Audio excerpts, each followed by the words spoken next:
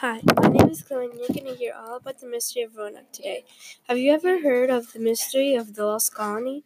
Well, if not, then here's what happened.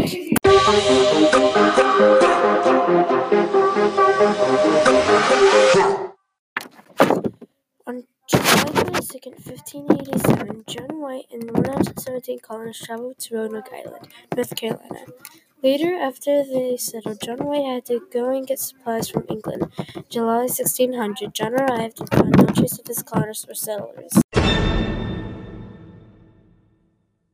It's still a mystery why they left or how they were killed, but future settlers learned how to have a better colony. Historians believe that the lost colony of Roanoke traveled to an island called Croatoan. The colonists left a message. The crime scene investigation packet states, the first clue is that John White found a message carved in a tree. The message was Croatoan in all capital letters. They knew Croatoan from previous things.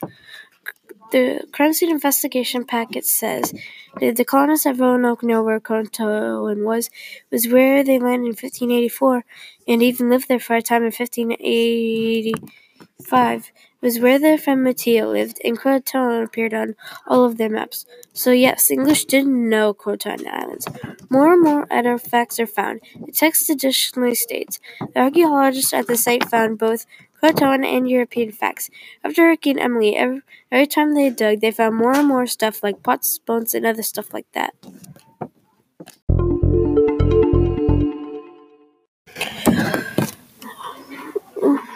They even found European skeletons. We do have answers for some questions, like, did the settlers 17 years later learn to have a better colony? The answer is yes. Such we have found, we could certainly say they knew how to have a much better colony than they did. Thanks for listening, and maybe you could research this topic soon. Bye. See you later.